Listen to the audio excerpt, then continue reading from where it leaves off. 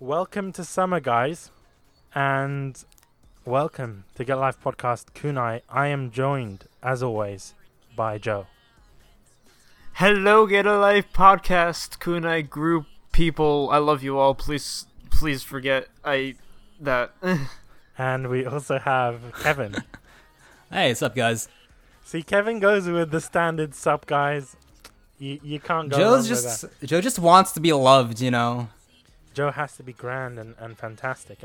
And what we're talking about today is also grand and fantastic. We're talking about Golden Time. Just for you guys who don't know, Golden Time is a 24-episode anime television series based on the light novel series by Yuko Takemiya. Sorry, I'm butchering these names. Anime series is produced by JC Staff and directed by Chiaki Kon, with scripts by Fumihiko Shimo and character design by Shinya Hasegawa.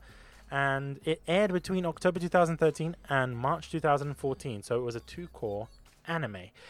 Just before we kind of go into the disclaimer, this anime was written by the same person who wrote the light novel for Toradora, and it's done by the same animation studio, JC Staff, whom I love. Kevin? I honestly feel that the past 2 minutes of you describing Golden Time can just be resumed by, basically it's Toradora's forgotten little brother. That's the impression that I get. That's what people tell me, man. A lot of people say that it's Toradora 2.0. Light? That's what some people say. So, I don't know. Okay. I mean, I haven't seen Toradora, so this is all. Golden Time is completely new to me. Yeah. I'm sure a lot of our viewers will know what we're talking about. Well, Mitchie knows. Shout out to Mitch. Yeah. But for those viewers who don't know what I'm talking about, for you new folks, Get a Life Podcast Kunai is a monthly anime discussion podcast under the Get a Life group. And due to the nature of the discussions we have here, we can't avoid spoilers of the show to be discussed. So for those shows that are based off of an existing piece of work, whether it's manga, light novel, or some other media form, we aren't covering the source material for those, just the show. It can be found on Stitcher, Apple Podcasts, the Google Store, and Google Play. If you'd like to recommend a show for us to watch and make an episode of Kunai for, send us your suggestion on Twitter at Get a Life Podcast, or by leaving us a review for your chance to win a 3-month subscription to Crunchyroll Premium.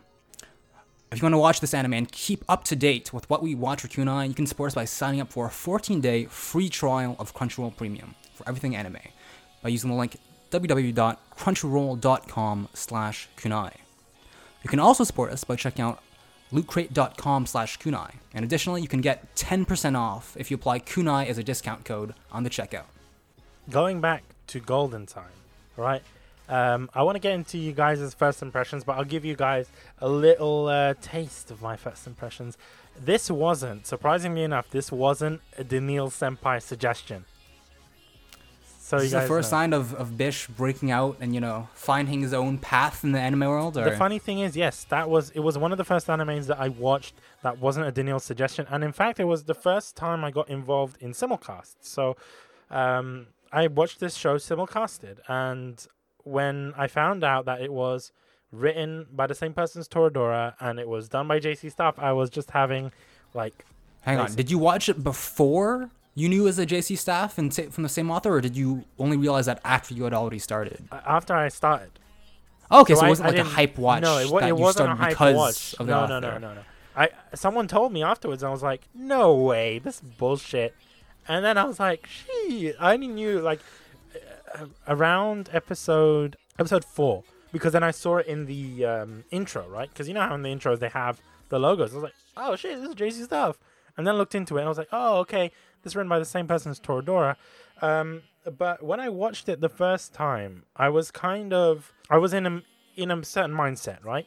So I felt like I was depressed. I'll be honest with you. I was depressed when I was watching this anime the first time. And I was thinking, okay, I was getting more into anime, and it was kind of this lifeline for me. So I was watching it, and I kind of felt towards certain characters in a certain way, which I will talk about in characters. And then rewatching it, I felt completely different. It flipped in such a way. And I would say that's because my circumstances has changed when rewatching this anime. And I think for me, it's an anime where, depending on how you feel when you watch the anime, it will affect you differently. Do you see what I mean? If you go in with a certain mindset, you will enjoy it more compared to a different mindset, right? So originally I was going through a similar sort of thing in terms of rejection, so I kind of related to a lot of the characters who were part of the Broken Heart Club, right? Other characters like that. So I don't know, I think looking back and watching it, I've kind of I feel that I was watching originally when I was watching Golden Time, I feel that I was wearing like rose tinted glasses, right? Do you see what I mean? Like everything was rosy, everything was peachy, and my opinion had changed. So for the worse? Yeah. Yeah. Okay. It changed negatively because of rewatching it, and my opinions on certain characters had changed. Well, negatively in a way, like where like degrade in quality, or is it like negative in a way where you felt worse? I mean, it's changed because my mindset has changed, so I feel that it's changed in such a way where I have a more outlook on life, and I can think, look, the characters that I sympathize with, now I feel that, okay, they were wrong for doing that, or whatever, and I thought before, oh man, I want these two characters to get together, or whatever. Rewatching it, your opinions on characters change. Your opinions, like, for example, this time around, I was heavily focused on the music. I didn't really care about the music before when I was originally watching it, but rewatching for Kunai, I tend to pick up other things. Like, I picked up on the music. I heavily, jumped in to characters, etc., especially characters that weren't the two main characters. So that's what I feel in terms of my first impressions. There's not much, but I wanted to know what you guys thought, and I think we should start with Joe. So you've never stopped talking about the show to me. I'm just gonna put that right now. You're always every opportunity you got, Joe, you should totally watch Golden Time because it's so good. I love it. And like pretty much every other show that's recommended, like, you know what, it was recommended, and so like I'm gonna have to watch anyway. So I decided to give it a watch. And then I listened, like I'm watching the first couple episodes, and to start off, I liked the new scenario. I liked how like it wasn't like a typical high school. It was these. It wasn't a high school at all, was it? It was a university. Yeah, it's a university, which is like a change of pace from a lot of shows that I've seen. Like they usually like to use a high school setting or middle school setting, and then you just have it kind of changes the way like a story goes because like university students are a lot more closer to adulthood, so they have a lot more responsibilities. They have a lot more to take care of. And so, like, when I was watching it, like, when I was watching for the first time, it felt like a breath of fresh air. Because, like, as a college student myself, it just it felt like I was right at home. And, like, I could kind of relate to a lot of these characters. Okay, so you found that the university setting was a plus, it was a good change of pace rather than the bad one, right? Yes, exactly. And, I mean, like, the beginning, as far as, like, the story is concerned, however, like, it wasn't stuff that like blew me away initially. Like honestly, it didn't really pick up until like episode 3, I believe, when Bonnery starts mentioning that he lost his memories because of an accident. Because like initially, I'm just really confused because like they showed like little scenes of like little flashbacks of when he got caught up in the accident and was hit by the bike. But they didn't really start talking about it until like a couple episodes later. So like it's like I feel like that's when the show kind of picked up for me. Like before that, it was kind of like, this is enjoyable, but it's not like anything special. And I feel like once they started going into the whole like amnesia scenario and like the relationship between him and Coco, like I feel like the story just got a little more interesting, and like it made me a lot more interested in each character.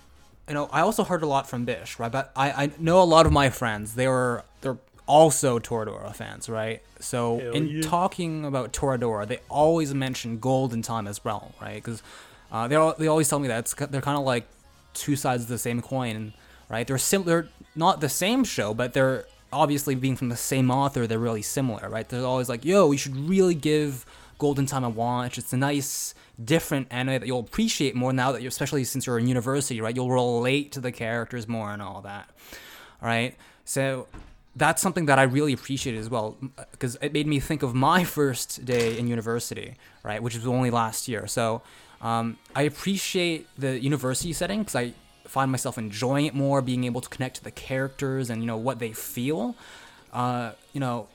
Right, so it's kind of similar to what I said, where it's like you just kind of relate to them, you sympathize with them, and like it's just like how they're gonna react because it's like a college setting, like pretty much anything can happen.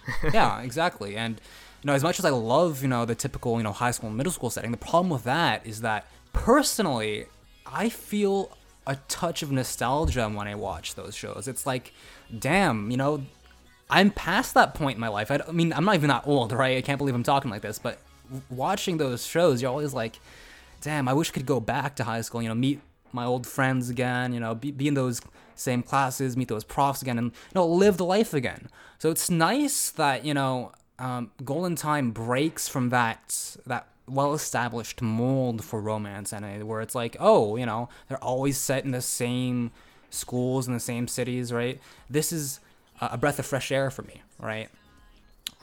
Other than that, though, I was really, really impressed with the first episode. I think that they did a really good job at introducing all the characters. And I'm not going to lie, I think a lot of my hype going into the show was really driven by not the titular character, but the poster girl. Let's not lie, it's Coco, right? And the reason for that is because the way that she acts initially, she's like this weird mixture of Senna and Yozara, right? So she's like this cliched, the rich girl that falls for, your protag, right? She's super beautiful and stuff. And I was like, yeah, wow, she's got like the best parts of both, if you will, right? So I was kind of hooked on for that. But also, I find that they do a really good job at establishing the setting for Bandri and his classmates, right? So you get to know all the characters. There's plenty of funny moments, right, that are well animated and stuff in the first episode, right? So honestly, it reminded me a lot of Haganai, but if Haganai were set in university, and that was a good thing, right? I actually wrote in my notes, like, this is basically Haganai if Yozara wasn't a bitch, and I was like, this is my cup of tea, Okay. So I'm really excited to see what the rest of the show has to offer, right? So yeah, really solid first impression on my end. You were talking about nostalgia, and I'm presuming that's when you're referencing high school animes, right? Yeah. Yeah, I kind of, and I didn't know how to say it before, but I kind of felt that way when I was rewatching, because I finished my university studies, at least my bachelor's degree, so I felt that kind of nostalgia within university. Like, it wasn't like, oh, this is going to help me understand and relate to it. I just kind of felt a blast from the past. Question for you, actually, Bish. Did you first watch Golden Time when you were also starting out university? Like, when in your university life did you watch this? Funnily enough, 2013 to 2014 is when I started my university. Oh, damn, okay. It was simulcasting between October 2013, that's when I started uni, and March 2014. So that's when I started university. So, damn. Yeah. So yeah, I think it was perfect timing on that one. So even now, the rewatch, watching it after I finished my studies, like I've recently just finished the studies. So, rewatching it after the finishing of the studies gives you a really weird nostalgia feeling. That's what I felt.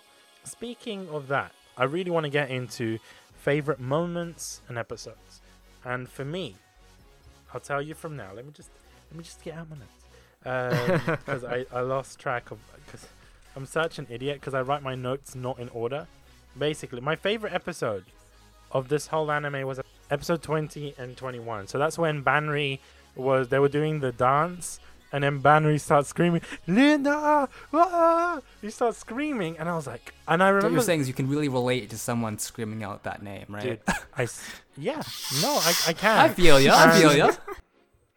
I'll be honest with you, right? Because I felt like that. There was times where I felt hopeless. Like, I understand it's because he has amnesia, he doesn't know where he is, right? But on another level, I felt like that. When I was in university, I didn't feel like myself. Do you see what I mean? I felt that I had to be a different person to kind of socialize with people. Okay. And I felt like I'm not being true to myself. And that's why I felt like, oh, this isn't me. Do you see what I mean? So when he felt like that, it was like kind of like me crying out to myself, like, who are you, Bish? Like, especially in the university times, that's when you try and you feel like you try to like discover yourself, right? Yeah, you discover yourself as a human being, what kind of person you will be for the future. So I had those moments, you know, especially, obviously I wasn't screaming out, Linda! But you can I wasn't relate to it. screaming. Like, But I can relate to that because sometimes I felt inside that I was screaming. It's good that you mention something like that because it really connects to like the show's theme, where it's kind of like you have your past, like you have who you're acting as and who you really are, like metaphorically and literally. Like it's like I feel like what you said, like it really kind of helps define what the show is like really about. That is true, and I also feel that another one of my favorite episodes is the episode straight after, right? Episode 20, either 21 or 22, where he finds, you know, they go and eat the beef. yeah. Well, they go to eat the beef, right? And then he just forgets everything, and he's like, "Where's Linda? Where's Linda?" And I was like, "Shit, man!" Like those moments were very intense for me personally. So the first time you freaked out, right? You can relate to him because we can all relate to some level to that, you know, identity crisis we have going into university, right? Questioning who we are. But I'm curious to know why that moment in episode 21 or 22, when he freaks out at the end, why did you feel attached to that moment? Is it because how well done it was, or is it personal connection? So I'll go quite personal for this. There was actually a friend of mine who, you know, her name was right? And it's pretty weird. And it's basically, I have this connection to Bannery because I had a friend called You were Battery. Yeah, Bish got hit by a motorcycle, fell off the bridge in Japan, and lost his memories. And then after that, he started the Get a Life podcast. It all makes sense now. It's his origin story. I understood what Bannery was going through because he left everything behind, although it wasn't by choice, but I had to leave my friends behind. I had to leave behind. So it's like, for me, that got me even more because sometimes I was screaming. Well, not necessarily screaming, but I was crying out because I was like, I need my friend. She was my best friend. So I was like, I need my best friend. Do you see what I mean? Especially because Bannery knew that Linda is the only one that can get him out of the situation. She was his anchor. She's reliable, right? Honestly. Yes, exactly. She was the anchor. So that's why on multiple occasions, he's not crying out Coco, right? He's crying out Linda. No, but that's the old Bannery, though. That's not the new Bannery that's crying out Linda. Yes, but right, that's to the be old fair. Bannery coming out of himself, is coming out of his shell, right? And I kind of related to that a lot because it's just like, man, there's moments where I feel that. Yeah, they weren't necessarily my favorite moments. Another one of my favorite moments is more of a comedic moment. It's got to do with, my boyfriend. You know that moment? Oh, yeah. Yeah, but not the Coco version. The Bannery version when he goes to Yana. Yo, that was so good. That bit got me so hard because at the same time, I can relate to that because it's happened to me before. The best part about that scene was like what he was just cool with just it. Like, the he knew suaveness what about Bannery it. was doing, and then he Yeah. just moved into it, like transitioned to it perfectly. He's like, "Yeah, dude, he's my He was boyfriend." a smooth player, not a moment of hesitation in him. He just knew what he was doing. It also helps that they were like the most bro group in the show. Yeah, oh yeah. Like they were like the dynamic duo when it comes to just broness. Now, I'm getting the impression that like this is your autobiography, Bish, from what you're telling us. It's pretty much. It is. It is. Other than the fact that I don't get with the girl in the end, right? So, Ooh, but feels bad, man. Hashtag get bitch slayed. Yeah, man. Hell, Gotta bring that back. But those. We got to bring it back. Those moments where you have Tudi-kun and you have Yana and you have the group all together, that felt like my university life because I can look back at it and I'll say, wow, like even my friends today, like we still hang out and we still but it's not friends from high school. Like I couldn't give a shit about them. Oh shit. Sorry, Daniil. Sorry, Daniil. No, I'm joking, but my friends from university, they're the ones that I've stuck with, and they're the ones that I consider my true friends, right? So, especially, when those moments where you have Tudi-kun and you have Yana-san, and it's like they're all together and they're eating, or they're going, partying, or they're doing this and they're doing that. I was like, wow, man, this is just me and my buds. Like, that's how I felt. Bish and the But this boys. is something that I felt when rewatching, right? This wasn't necessarily something that I felt whilst originally watching. So I think now that's another thing, part of my favorite moments, the antics that they get up to, especially Tudi-kun. Hell yeah. What about you, Kevin? I want to know what your favorite moments. A lot of my favorite moments are towards the end, actually. Right, I think my highlight is towards the end. But before I get into that, though, I want to comment on the comedic aspect of this show. 'Cause I think one thing it does really well is in general, it balances drama, right, and it balances comedy really well, right? And I know I criticize a lot of other shows like Chunibyo justly or Henako, right? Where they try to balance these two very different genres and they do it incorrectly because, they transition too abruptly. So there's this disconnect that's created between you and the show. But I feel that it's done so well in this show that a lot of it feels plausible. You're like, that's a conversation that my friends and I could be having, right? Speaking of things that you can relate to, there's that one scene, right, where Banri's cleaning up his room and there's this box of magazines. No way. Okay, no. Kevin, how can you relate to that? I don't want to know. You're a filthy pig. What? Oh, what? Are you a fucking angel, bish? Do you want me to Yes, check? man. Do you want me to check your I've browser got history? my Opie mouse pads in front of me. Yeah, go and check because I use private browsing. You bitch. I think I know which one of us likes to buy stuff from Faku every now and then. Nah, man. Jay, let's throw the way. But yeah, no, that fucking scene got me. I was like, yo, every university guy can fucking relate to that. And if you can't, you're either like Amish or you're a goddamn liar. All right, let's be real. The funny thing is, right, I don't think we can we can relate to the box, but I don't think all of us can relate to the girlfriend. Yeah, looking obviously, through the we box. can relate to the anxiety of of being caught red-handed, right?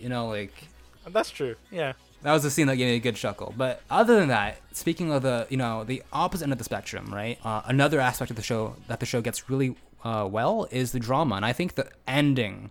I'll get to the ending in a bit, but episode 22, so near the ending, right? Oh my god, when Linda and Banri confront each other, right? And Linda finds out that Coco broke up with Banri, and she's like, "You fucking idiot! You go after her," right? So. I don't know why. It's just the emotion of the voice actors and the characters just pop off of the screen, right? Because you feel for both of them, right? You can see that Banri's completely. He's a shell of a man after that sudden dumping by Coco, and just seeing Linda. I was expecting Linda to be like kind of happy that they broke up, right? But no, she's got his back through and through, right? And I was just like, God damn, Linda, you're the best goddamn character, right? I kind of spoiled my opinions, but I was like, God damn, right? We all need a character like that in our lives, and it was just. Again, the emotion, the tension, right? It just shows how strong the bond is between these two, right? And there are plenty. I mentioned this scene. There are plenty of scenes like that where they show the strong bond between the characters, right? Such as the first episode. I think it's episode 6, right, where we finally get some backstory on guess who, on Linda, right? I was like, yes, we finally get to know about her with the flashback. Right? It was a flashback, right, where Banri, doesn't peep, but he overhears a conversation that Linda's having with her friends, right? And she's like, oh, I don't really think of Banri as my boyfriend, right? And he's hurt because of that, right? And the confrontation again between the two, it's so emotional, right? It gets to you, right? And not just because of the way it was done, but also because of the timing. Because I felt personally that although, it makes sense that Coco gets a lot of exposition in the first bit of the anime, and she is, she's the one who appears in the opening, the ending, and everything, right? She's the main character, actually, right? She's the poster girl. She's the poster girl, right? But personally, by that point, I was like, okay, we've seen nothing but Banri and Coco be together for like 5 episodes now. Can we please get a change of pace, right? They've been teasing his relationship with Linda for a while now, right? So right. Up until that point, I was craving, a bit of backstory on her, right? And we finally got that in episode 6, so I was really happy with that. No, but before I get into the ending, which is another highlight for me, I want to hear about Joe and what your favorite moments in Golden Time are. I think my favorite moment actually came from episode 16, which is Wake Up Call. It's the episode where Coco gets into an accident. The accident. And okay. Yeah, a car accident when she ends up injuring Oka. In the process, so the aftermath of the beach episode, right? Well, because at the start, I didn't really expect it. It's like it just kind of came out of nowhere, and for a time, I thought, while I was watching that scene, I thought, oh my god, this show's about to take a very, very dark turn. Okay, the reason I say this is because prior to that, we got a lot of cute moments between Banri and Coco. Mm-hmm. But something I felt while watching all these episodes was that they look very happy, but it's I feel like I'm still constantly reminded that a lot of it is them trying to bury everything and not trying to fix anything. What issues did you notice? Like, what are you talking about in particular? I mean, it wasn't. I'm not saying like it was an issue. I'm saying like it's just kind of like a tone I noticed. It's like everyone looks so happy. Like, and in Boundaries, like, I'm gonna forget about the past. Like there's no reason to think about it anymore. And then like he spends like all this time with Coco. What I'm saying is they look too happy. So you felt it was fake? Is that it? Yeah, I felt like it felt like a front. Okay. Could you put a finger on like what it was covering for? Because personally, I can't really relate, right? So I'm curious as to see, what your perspective is. It was covering for the fact that like Bonri doesn't really want to like kind of face his past and like recognize everything that happened before. Okay, so it's not necessarily the entire cast. Well, yeah, but it's just kind of like it's just with Bonri and Coco especially. Like I feel like there was some sort of like forced change, and then while I was watching, like so just back to episode 16. Like that was when they both got into like this argument. Like when Coco's in her room, Bonri was trying to like talk to her, and then like Coco goes on this huge rant about how like you're trying to pretend the past never happened. Like it's like you're not trying to face anything, you're just a coward, like stuff like that. And I felt like it kind of broke the mold, so to speak. Okay. It's like it kind of like destroyed the like quote-unquote facade that was like that was implied throughout those episodes, and then it got into like the core problem with these characters because they were like enjoying themselves. They were like Bonner and Coco they're enjoying themselves as well as like other characters, but you could it was easy to tell that like it wasn't like they weren't being honest with themselves. I see. They weren't like. They were still they were still struggling with what they were dealing with, and it just all felt very fake to me. And then like I feel like what made episode 16 so great for me was that we finally saw how each character really felt. We saw their true characters, and we saw it kind of brought to light some issues that should have been brought up earlier. And I feel like afterwards, certain characters began to grow and become a lot more likable and enjoyable. So I feel like it's like the characters developed very well throughout those episodes, and then 16 was when they kind of drove it down, cranked it up to 100 and made them just very, very good characters for me. All right. I mean, in a way, I enjoyed episode 16 as well. Not for the same the whole perspective that you brought to the table kind of flew over my head. Because I did notice it for Bonri, right? Him trying to run away from his... it's a little weird to put into words, but you kind of get what I'm saying, right? It's just if you look back at those episodes and then consider the circumstances, it's you kind of realize, what, they're trying to suppress something inside them. Speaking of, these moments, right? It's not a slice of life show, right? There are these relationships, right, between Bandri and Coco, between old Bandri and Linda, right? They're constantly evolving, being tested, right? Even with the secondary characters, right? So I want to know what you guys think of the pacing, right, and the story for this show, because as we know, for longer 24-episode, 2-core shows, it can dip really low, or there are always lulls, right? It's hard to get the pacing just right. So I just want to see what you guys think of the way that these relationships evolved, what the story was like, and from your point of view. Sure. Personally, for me, I felt the story was very... I don't know. I felt I was cock-teased a lot during this anime. And I don't mean that in a sexual way. I just mean they kind of tease these relationships and then randomly they go on to irrelevant points. They go into irrelevant storylines. They go into tangents, basically, that don't really lead anywhere. Yeah, it's like doing a Galp tangent. That's basically what it is. And then they switch back. And it's just come on. I would rather... but at the same time, I also have this issue with that the anime is going too quickly. And it's not going as slow as I would have preferred, for example. In what areas did you think you moved quickly, though? Is the episode after the car crash. So you know that episode where Coco, after the car crash, she hides in her bedroom and she's refusing to talk to anyone, right? And that episode for me, it had its resolution quite quickly. I wanted to see more of that. I wanted to see how it was resolved.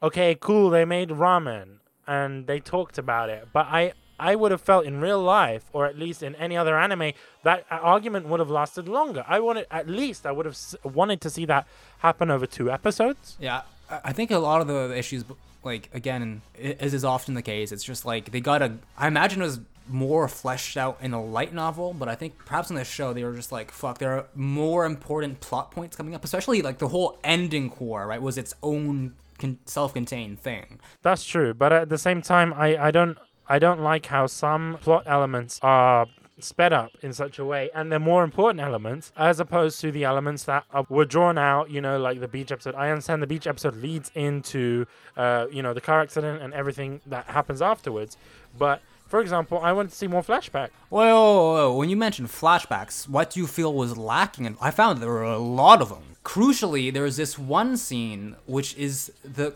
culminating point of that flashback, where she's like, "Can I rely on you?" And he's like, he doesn't respond. That is the crucial point of the flash. If you remove the flashbacks, like would you feel like you would have understood Ban-Ri more? No, I don't. I think they're essential. Well, I feel like his like backstory, like the flashbacks are what define the main story. So if you remove that, then you're kind of removing like most of the story. Yeah, it would be a completely different show, in my opinion, if you only got the perspective of new Ban-Ri and you never knew what happened before, right? It would just be a regular, like the amnesia thing would be kind of mostly thrown out of the window, right? It's because we get this perspectives on his old life, right, that conflict with this new life that he's trying to build himself in university, that makes it a unique show, in my opinion. I kind of prefer old Ban-Ri, right? I don't like new Ban-Ri. So when you see story arcs with old Ban-Ri, you're like, fuck yeah! Like, do you see what I mean? I don't know. I like that. That's just personally my opinion. Okay, all right. It's actually nice that you mentioned that, Bish, because what I liked about this show is that I feel like we're being told two different types of stories. Like one from old Ban-Ri's perspective and one from new Ban-Ri's perspective. Yeah. It's like sometimes old Ban-Ri would chime in, and then we'd also see how he's like dealing with like his amnesia and all these memories like in the present. Yeah. So I just found it to be like, it's very enlightening, very insightful, and it's just I feel like you kind of had like two protagonists. Yeah. In one, which was wonderful. One- I feel like it fleshed out his character a lot. One question I want to raise is that do you feel that the whole, and this is for everyone, Yeah. do you feel that the whole amnesia plot device is overused? You kind of read my mind there, because I was about to get into that, bitch. Thank you for asking that question, because you're about to say it was cliche, isn't it? Is it overused? Is it cliche? Let's all agree, all right? Let's not kid ourselves. It is cliche, but in this show's defense, I find that it is well done for the most part. Well, I'll get into why I think it kind of staggers towards the end, but I think one of the central themes of the show, all right, that I related to, right, what I noticed was that the amnesia, if anything, right, might make you go like, you know what, I never had amnesia. I never fucking got hit by a bike. I can't relate to any of this shit. But if you look at it from a different perspective, right, if you consider the fact that one of the central tenets of this show is this conflict between, your past and your present self, right? Because we all know that the transition from high school to university is huge. It's a life-marking moment, right? Where a lot of people move out of town, right? They're not with their families anymore. Like their friends all move away, right? They're not in the. You gain a second life, basically, right? And I think that's what the amnesia plot point is there for. It's to concretely illustrate this conflict between Ban-Ri's past in high school.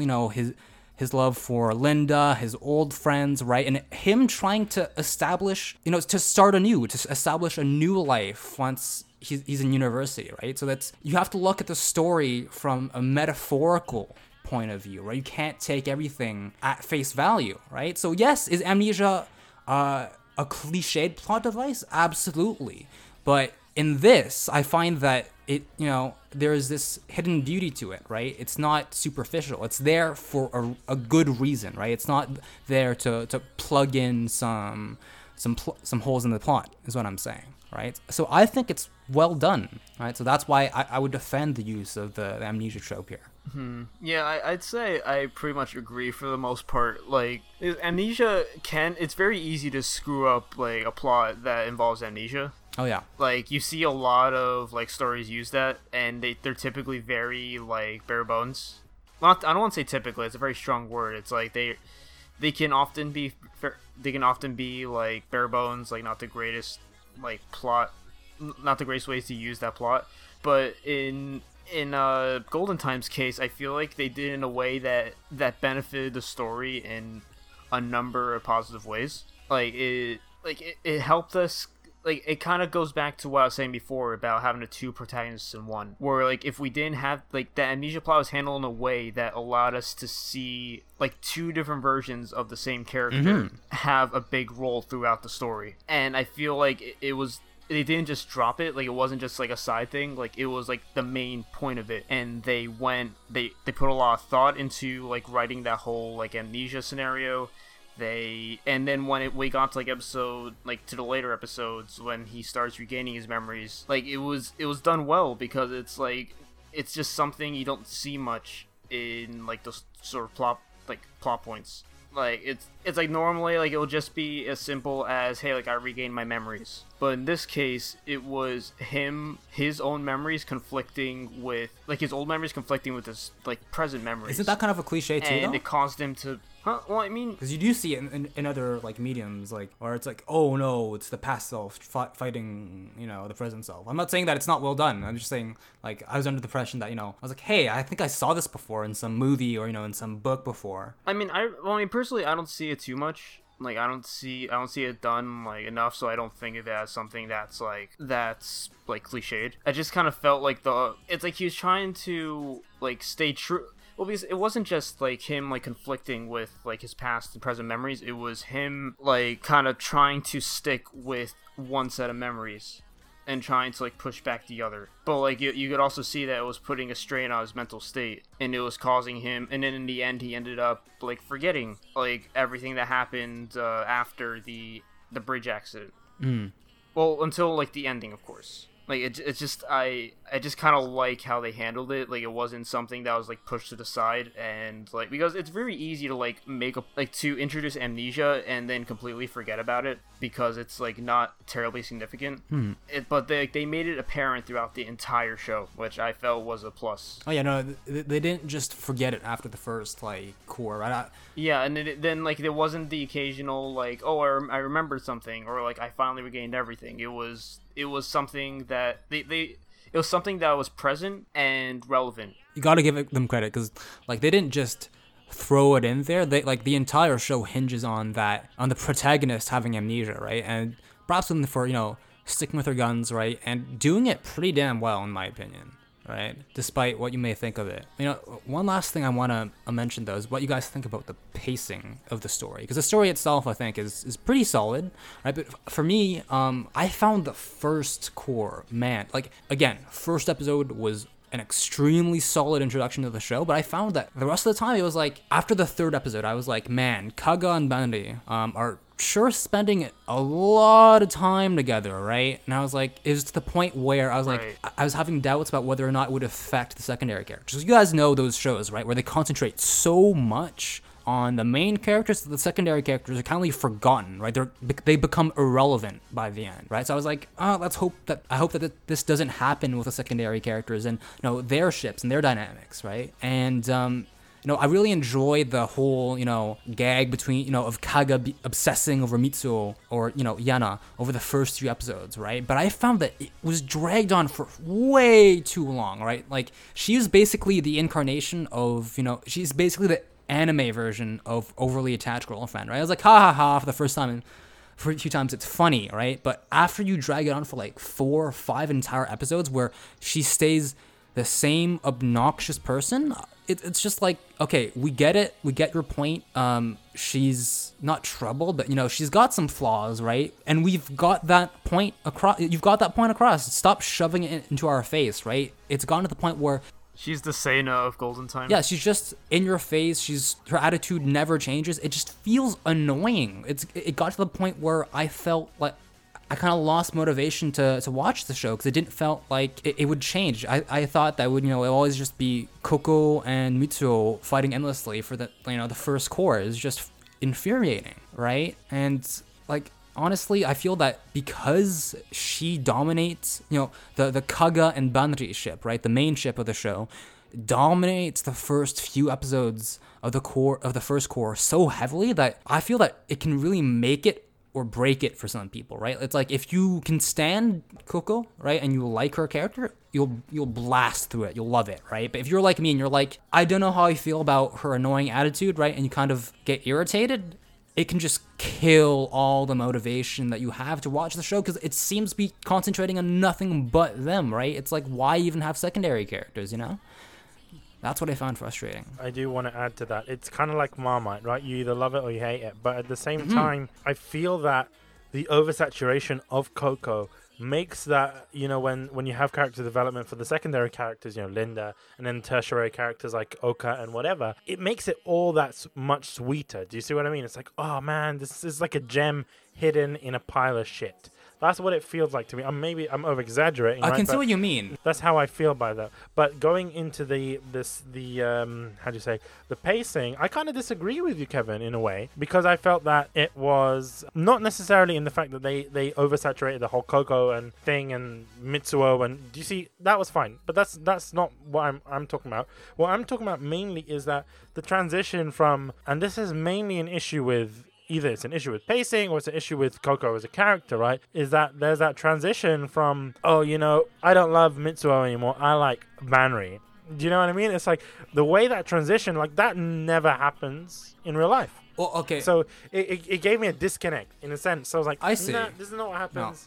Right? And it happens multiple times within this anime, yeah. right? Yeah. So it's like, is that you feel staggered. It's a switch that doesn't really feel explained. Although, like, I can see where you're coming from. I thought you were going to say the same thing as me, but I actually have to defend Coco there, because the way I saw it, bitch, was that, like, she was after Mitsuo, like, her entire life, right? I mean, like, it was established that, you know, they were childhood friends and they did everything together, right? So I took, you know, her approaching Banri as, you know, this coping mechanism, right? It was like, she doesn't have someone anymore, so she's looking for a new anchor, right? But that's a rebound, Yeah. right? Where Banri is effectively the rebound. Exactly. Yeah. No, and I think she confesses that later on. She's like, "Oh yeah, initially, you know, I was just there because."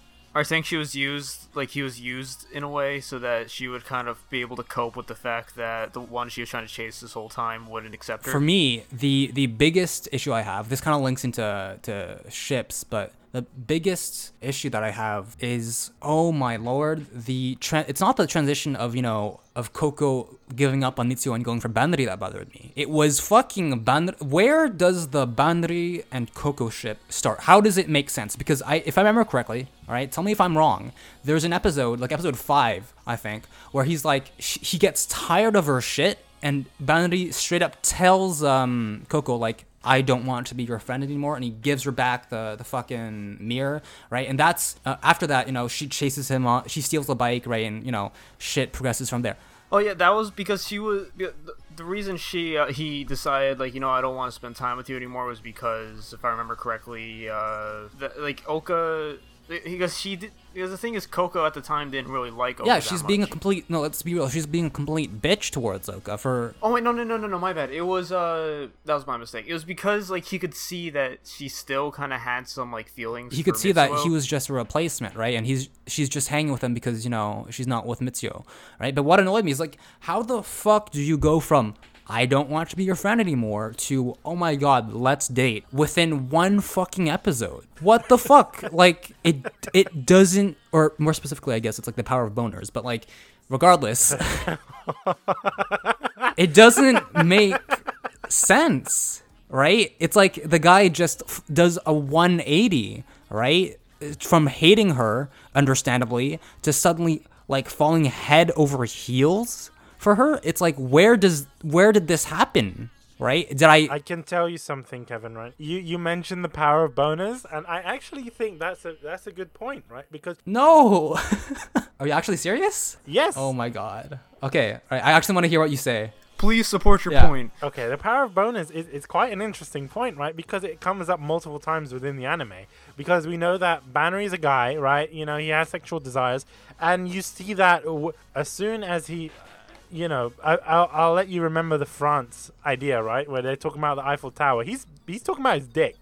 I'm not looking too much into it. Okay, You yeah, can yeah, say yeah, that I am, obviously. but he's actually talking about his dick, right? He's talking about my Eiffel Tower, right? And there's multiple sexual tensions, right? And even then, I mean, there was a point where she was just ready to, like, Yeah, she was ready to screw, dude. he was ready to fuck. What I'm saying is that, you know, when she said, "Oh, he's not my friend anymore," he's my boyfriend. And then the dad was like, what? Do you know what I mean? When a guy hears that, and it's not for every guy, but I mean, especially someone like Banri who doesn't know what he's thinking, right? And to me, new Banri is very childlike, very innocent, right? So when he hears that, oh my God, this hot girl says she's my girlfriend, of course that, the power of bonus is going to activate. You do bring up a good point, like, I do feel that the new Banri, right, since he's kind of like alone, right, he'll take what he can get, right? He'll try to establish, a new group of friends, right?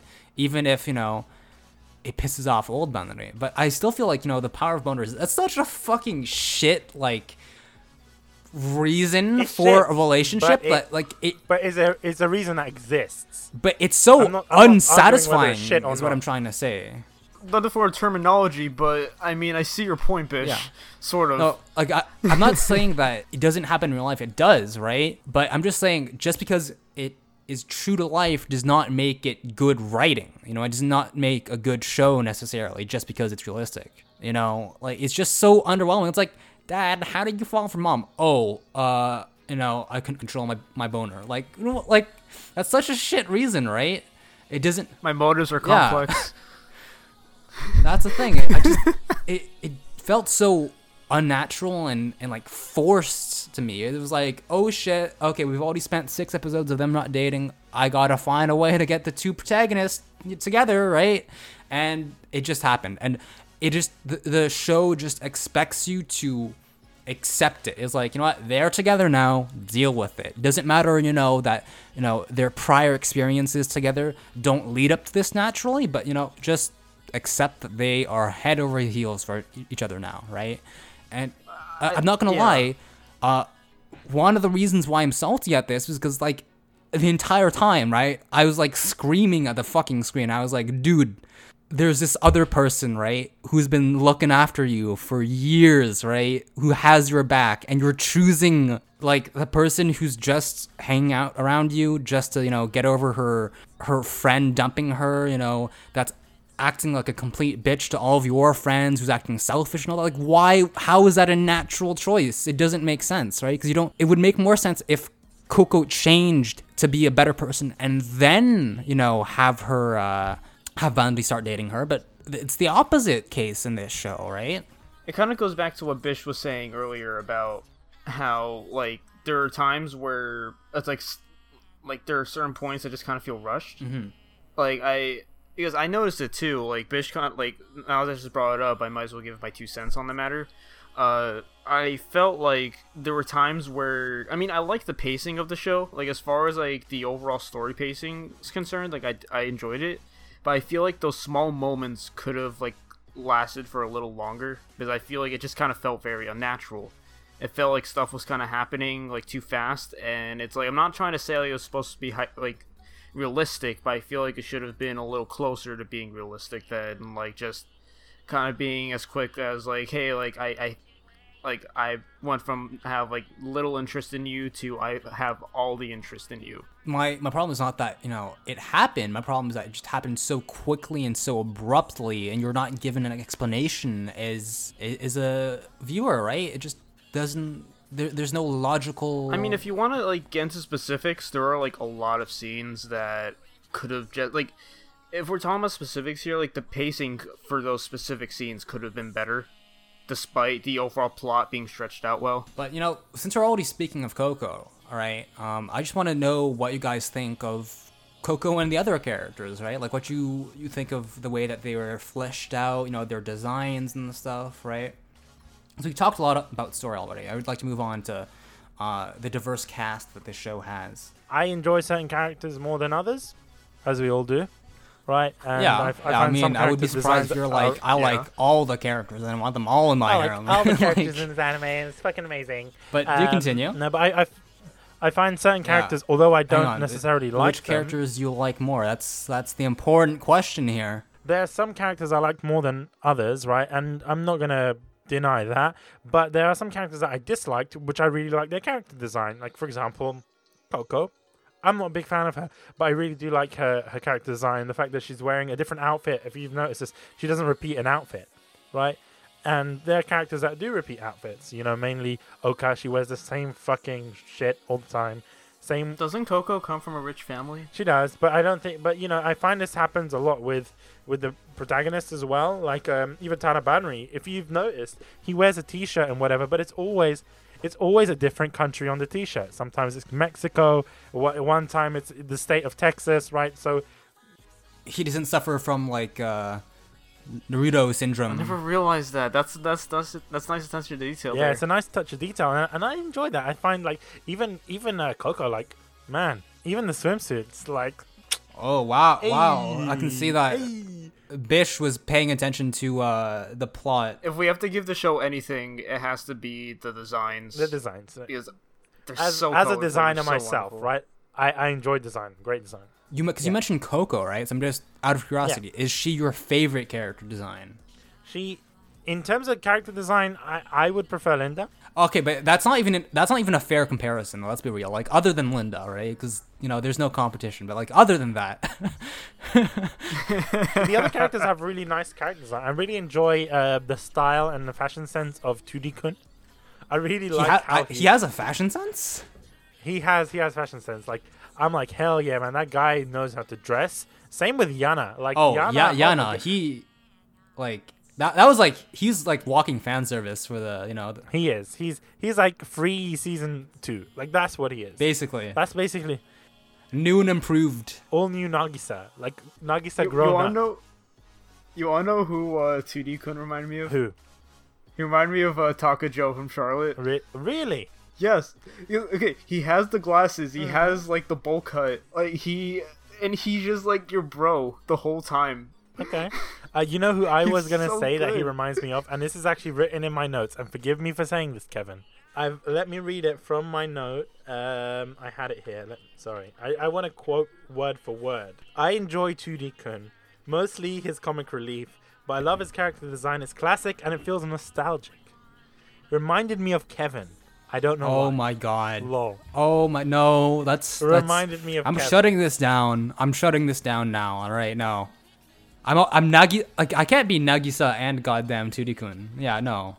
Well, here's the thing about 2D Kun though. Like what was so great about him was that he wasn't just comic relief. Like he's also very important to the story, and like he was serious when he needed to and wanted to. Just like Kevin.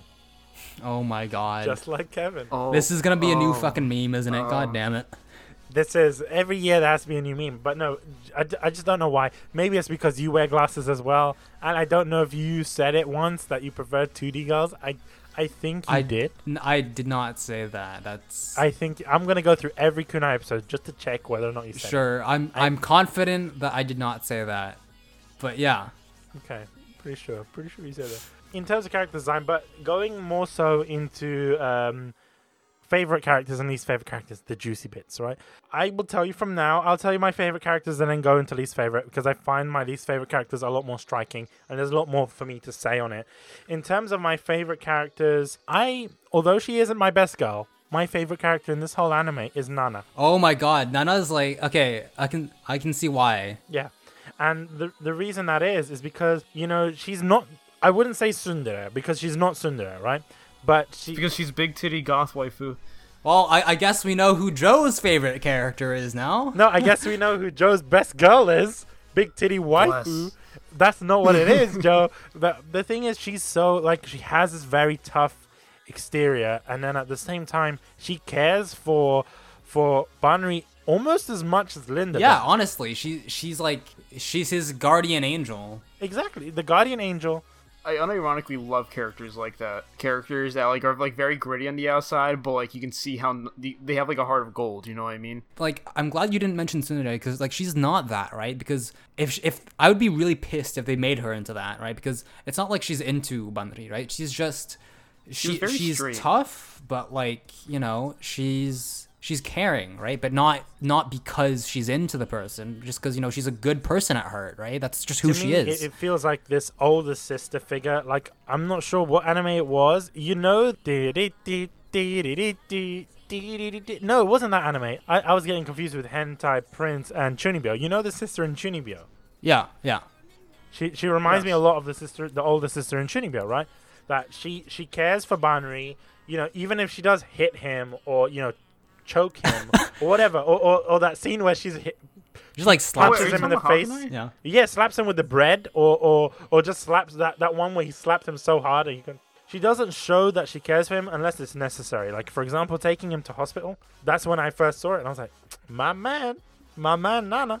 But like I said, I also enjoy Churi-kun, Linda Senpai, and I don't want to admit it, but I'm not a fan of the main characters of this anime. So Banri, but I'll split Banri into Old Banri and new Banri. old Banri and new Banri, right? I really enjoy old Banri. I really do. I think I've the suspicion that you're into old Banri because old Banri would choose Linda as well. Yes, he would choose Linda, but not just because of that, because he looks back at everything, especially Ghost. We'll call it Ghost Banri. He's not necessarily old Banri, but he's looking at how the new Banri is doing everything, and he's questioning everything, and he's analyzing everything. He's like, no, you shouldn't do that, or you're doing this a bit weird, or whatever. Like, he's analyzing everything, and I enjoy that, right? Because sometimes I need that, and sometimes I do that in my own life, right? So I can relate to I old really Banri a hope lot. I never have you as a backseat driver from what you're telling me. No offense. What? If you're as Oh, what nitpicky do you- as why? goddamn old Banri, right? Oh man, I think I am, but that's just me. That's just my personality. I looked into that and I was like, oh man, I feel quite similar to that. So yeah, I'm a fan of old Banri, not so much new Banri, because new Banri, as you said before, Kevin, you mentioned it. You said he's a shell of a man, and that is true. He is a shell of a man. Oh no! Whether Whoa, you guys whoa. like it or I not, said he was a and- shell of a man when after he got dumped, right? But at the same time, I find that there is some truth to that throughout the whole thing, because he is a shell of a man. He's trying to find out who he is, and he's trying to fill himself with new friends, with new experiences. And I think that you perhaps you didn't phrase it right, but I don't think it's not that he's trying to figure out who he is, because he knows who old Banri is already. I think the issue here is that he's trying to separate himself from that. He doesn't just want to go.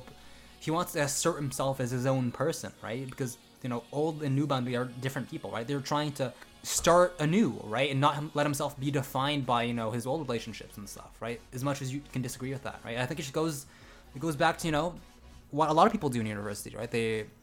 Some people distance themselves from their old friends and stuff, right? And they try to start a new life. Well, yeah, I kind of agree with that. And to some point, maybe I did phrase it incorrectly. Another thing that I want to mention, talking about new Banri, right? What I don't like, who else I don't like, is Coco. Least favorite character in the whole anime. And out of all of the characters, she is my least favorite. And I'll get I into can that. hear She's very William possessive. ready to fucking give you a good fucking whipping. Are we talking about William, or are we talking about Michi? Because I feel like Michi's going to crucify me. I think both of them, from what I know, I think both of them are gonna crucify you. But I got your back to a certain extent. Don't worry. Okay, cool. So she's very possessive and she's needy. Even with Yana at the start of the anime, and it's off-putting, right? The amount of and this is something I wrote in my notes. No amount of her cuteness can cover the multitudes of sins that she's doing. And I don't mean sins in terms of wrongdoings. I mean sins with her character. Like, there's something wrong. Like, I would not want to be a friend with her, right? She's a complete No, bitch at the of course beginning. not. She is. uses Banri. She uses him, right? And she acts like a bitch to everyone else. there's a lot of things that kind of remind me of this mixture between Senna and Yozora. She is the perfect combination of the two. Oh my god, we're back to Haganai. We're back to Haganai, and I think it's a relevant point, It's right? very Because- relevant because I thought the same thing, right? Like, as time went on, honestly, Bish, I saw less and less of Senna in it. Like, she's similar to Senna, as in, like, she's in the same archetype, right? She's rich, beautiful, and then she's popular and all that, right? But, like, if you hate Coco so much, right, and you saw this clear as day, I really don't know how, like, you can excuse Yozora. Yozora was, like, arguably worse, because at least you see Coco get better, right? She improves at least. And the funny thing is, Kevin, within Haganai Season 2, I did rectify, and I did. Did you? Address that. Because I sometimes you're addressed still that. like, oh yeah, man, haha, Yozora this girl, right? So I don't know about that. No. I will say this on this episode. What I meant in Haganai Season 2, I meant it. All right. Yeah, this better stay on the episode when you're done editing. This is for the record, right? Because if you try to say otherwise, I will refer to this exact episode and I'll call you out on your bullshit. Okay. Okay, call me out on it. But I want to get back onto Coco. Maybe I'm too harsh on this, right?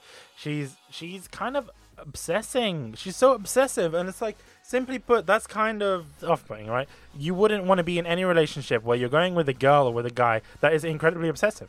It's a disorder, I think, right? Because she straight up stalks Mitsuo, right? And if this were to happen in real life, let's be really serious for a second. If this were to happen in real life, she would get a fucking restraining order, or he would get a restraining order against her, right? She wouldn't be able to approach him, right? I think it's more of an anime thing, honestly. No, but I don't necessarily think it's just an anime thing. I think it's also because of Banrin, right? Because he's willing to have new friends. He's willing to have new relationships with people. So I'm guessing in some sense he's willing to take that on no matter how impulsive. Because even the dad, right? Even the dad warns him not for Coco to ruin his life, right? He did say that. So it's something that they acknowledge in the anime. It's something that they're aware of. So they know about this, right? And I also think, Right. and I've mentioned this down here, Coco feels like an afterthought, and I feel that she can be replaced with any other character. Oh, whoa. Okay, no, I have to step in. I have to step in there. That is a big statement. There is a very big statement. Yeah. I will. Okay, look. I still really disliked Coco a lot in the beginning, but I do think they're being a bit too unreasonable here. All right, she does Why get is a that? lot better. I think it's She like gets a lot episode better, like but 12 that's or not 13. my point. Right? I'm saying you can replace her with any other character, right? No, if Oka were the protagonist, it wouldn't be the same thing, right? Why is that? Because I think her faults and the Yeah. way she spoke, like the way she acted, that's something like her faults in itself are things that are like irreplaceable. yeah, because she's supposed to be, a flawed character in the beginning, right? To make her progression, that's what makes her progression significant, right? She goes from being a complete bitch to someone who's actually decent, right? I'm not saying that I particularly enjoyed the way they handled her progression. Like I said, they dragged on her annoying bitch phase way too long in the beginning, and then, she suddenly changes without explanation, whereas, I feel that would have been better if they started dating after she changes and stuff. But to say that, she, like, nothing would change if she were gone, I think is rather absurd, honestly. Right, as much as you may not like her, right? She's still central. Maybe it is absurd. You know what? I think it might be the fact that I just hate her, but it's because the anime makes me want to hate her, right? It's easy to fall into to just hate her after what happens in the first core, but you can't completely ignore the progress that she makes in the second core. Right? No, Right? I can't ignore the progress that she's made, but at the same time, I feel that she's a bitch. Yeah. She's still a bitch. Honestly- Like, for example, wait. I want to go back to Haganai here Oh my because god. it's going back to the point of Yozora, right? No matter how good Yozora is, it doesn't excuse the things that she did to Senna, right?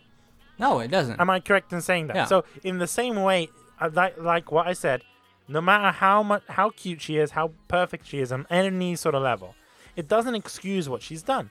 That's personally what I have to feel. And I want to get off the topic of my least favorite characters. I want to also talk about Oka, because I didn't talk about Oka. And I have a little bit about Oka to say, right? She did remind me a lot of, and I'm not sure if you know this, Kevin, she reminded me a lot of Sister Maria. But not because she looks like Sister Maria or she's a lolly like Sister Maria, but she's kind of childish, right? Yeah, no, that's it's- that's apparent through her design. That's the point. I want to know your opinions, Kevin, specifically your opinions on Oka, right? Because you did raise up a good point. Yeah, I mean, before. for Oka, what I noted about her is that, like, I really like her design, right? She's really cute and stuff, right? And she does seem to be, like, a bit younger from her design, right? I don't know if you guys watched Nichijou, but I didn't think of Sister Maria. I thought of the professor from Nichijou. Hakase? Yeah, Professor Hakase, right? My man. That's what I was thinking about, right? Because she's a really cutesy. She's got this cute design with her long hair and stuff, right? Even the way that she speaks, right? Yeah, even It's pretty similar, even the way no? that she speaks, right? She's always like super cheerful and enthusiastic about the things she does, right? Since you asked me my opinion on her, like, I find that unfortunately, like a lot of the secondary or tertiary characters in this show, she doesn't do quite that much other than be, the friend of the protagonist. There's not much that she does other than towards the end, right, where she. But she gave us the O camera. It's not the O camera, it's O camera. Yeah, O camera. Well, you could say that the O camera is more important than her, honestly, at certain points, right?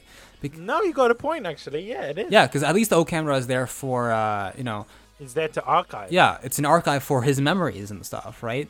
And, Oka's nice and stuff, but she doesn't do much. And perhaps it's just because we don't get enough of a spotlight on her, right? The only time that she's present really is when there are other main characters there on the scene, right? There are very few scenes where she's alone, right? I think that she was alone with Linda for like one scene, and that was hard.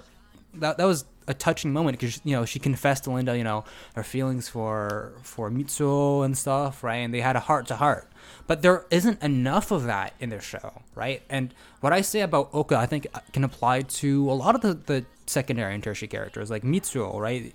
Like I felt that for the longest time, after being rejected by Oka, he never really progresses. Like his entire development is basically rejecting Kaga, being rejected by Oka, and then having a crush on Linda. That's his entire development. Other than that, he doesn't really do much other than be a friend to the protagonist. He feels like a filler in a sort of way. He's not that bad. He's not completely bland. It's just poor guy doesn't get enough screen time like Oka and like Turi-kun, right? Turi-kun's like a fucking meme, right? He does important things in the plot, sure, but like he's basically you. God, you shut your whore mouth. I'm just kidding. Yeah. I think we talked about Coco already, right? And we talked about Mitsuo and Banri and Oka, right? I think that we got to talk about Linda because we always mention her, right? But I think that we have to get to her, right? And I think that this is a good time to say that, I think she's my favorite character in the show, right? Because yours is Nana, right? For me, it's Linda because for much of the same reason, actually, because she's just, you can't really find a flaw in her personality, right? Through and through, she is always there for Banri, right? She's always looking out for him emotionally, physically, like she's always there for him, right? Whether it's, at the club, when they're hanging out, or in his relationship with Coco, or whether it's during, his old days in high school, she's always there for him, right? So her, on top of that, her character design's like really well done, right? So she's just a really well done and very sympathetic character in my opinion. That's why I think that, she's so appealing as a character. What you guys think about her? You were talking about the flaws. And it's true, Linda doesn't have many flaws, but I think the flaws that she does have are covered with just good character development, right? Yeah. So, because we see her grow, right? Especially, when she was young, she was quite naive, especially with her brother, and then she kind of grew out of that, because of the help of Banri. And then, not only that, I find that there is also another thing that I want to mention about Linda, is that I find that she kind of steps aside, she leaves her feelings to the side. Exactly, she doesn't let it get in the way, right? She doesn't, and I think that's not necessarily a good, well, not in terms of anime, whatever. No, I'm just talking in terms of a human being, right? Like, she doesn't reveal her feelings. Do you see what I mean? I still feel that she has this connection with Banri and that she still probably loves him, right? She does. But she doesn't at any point just be like, I love you, Banri. Until the end, at least, for old Banri. But, like, I mean, I think that if anything, that adds to her, right? Because if anything, you would expect someone in her position to be like, oh, no, Banri, he doesn't even remember all the things I've done for him, all the time he spent together, and now he's with this new girl and stuff, right? And he's trying to forget his past and all that. He's trying to forget me. Like, you'd expect her to be, like, a bitch, right? But she doesn't let that get in the way, right? She's humble, and no matter what happens, she's there. You can rely on her to be there for him, Well, that's what I like about her, but it's also the fact that as a character, as a person, I'm not even talking about anime or whatever, like, as a person, I just want to see her have something good, right? I want to see her live a fulfilling life. I want to see her getting rewarded for what she's done. Do you see what I mean? That's kind of what annoyed me about the ending, but we'll get into that. Mm-hmm. We'll get into that. How about you, Joe? What do you think about the characters, and who's your favorite or least favorite? You guys kind of already predicted already. My favorite character is actually Nana. Because I actually unironically liked her character. Yeah, no, I think that she's similar to Linda, right? They're kind of two peas in a pod in a way that they're both bros, right? They're there to Yeah, they have like Yeah. a dynamic Well, that's together. why they're friends, right?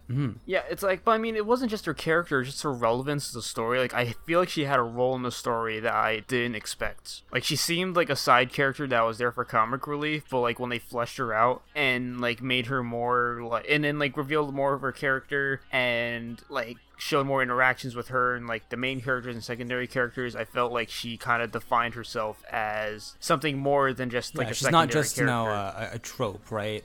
Because at the beginning, she was Right. characterized by her clothing style, right, being the goth and all that. But honestly, even though she was a tertiary character, I find that she outshines some of the secondary characters in terms of development, like Turikun. She outshines Mitsuo and Oka, in my opinion, right? Like, I mean, I would say that, yeah. Like, it's like she just does a lot for Bonri and Linda, and I feel like she had like a big role in the whole like old Bonri story. Like, she kind of helped flesh out that like what happened in Bonri's past, like why she's good friends with Linda, and like all these different things. I feel like kind of gave a little more insight on the characters' backstories. basically, it's the power of Boner speaking right now, ladies and gentlemen.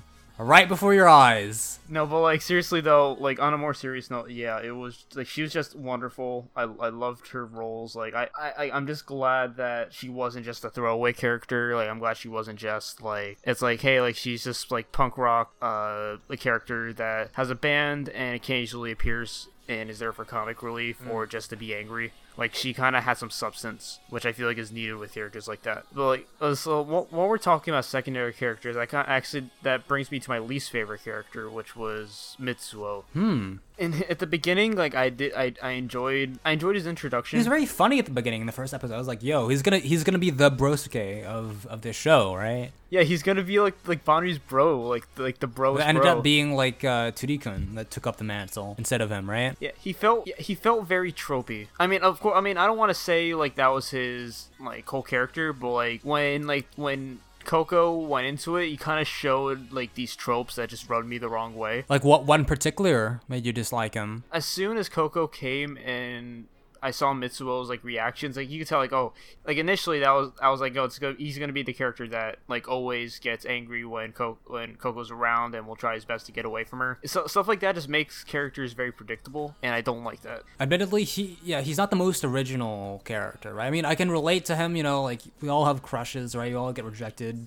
Most of us have gone rejected once or twice before, right? So like, it's something that the viewership can relate to, but I think that he's defined by that, right? He's defined by his rejection of Kaga, of his rejection by Oka and stuff. He never seems to be anything beyond that, I think, is the issue there. He's not necessarily a bad character by any means, but he's not exactly a good character either. He's just kind of like the same. He's more or less the same throughout the show. Like, he'll have a bit of development. Him trying to like have relationships with the other girls was at least intriguing, but generally I wish they could have fleshed out his character more. Like, I feel like there was not much to him by the end of the show. But since you mentioned ships, I actually want to see what you guys think of the relationships between the characters in this show. Like, which ones you think worked out the best? What's your favorite? Which ones you guys think felt unnatural? Because for me, I think that we can skip over Banri and Kaga, because I think that we've talked in length about what we think of the relationship between the two protagonists, right? Bonri and Linda. Yes, my man, that's my OTP. Whoa.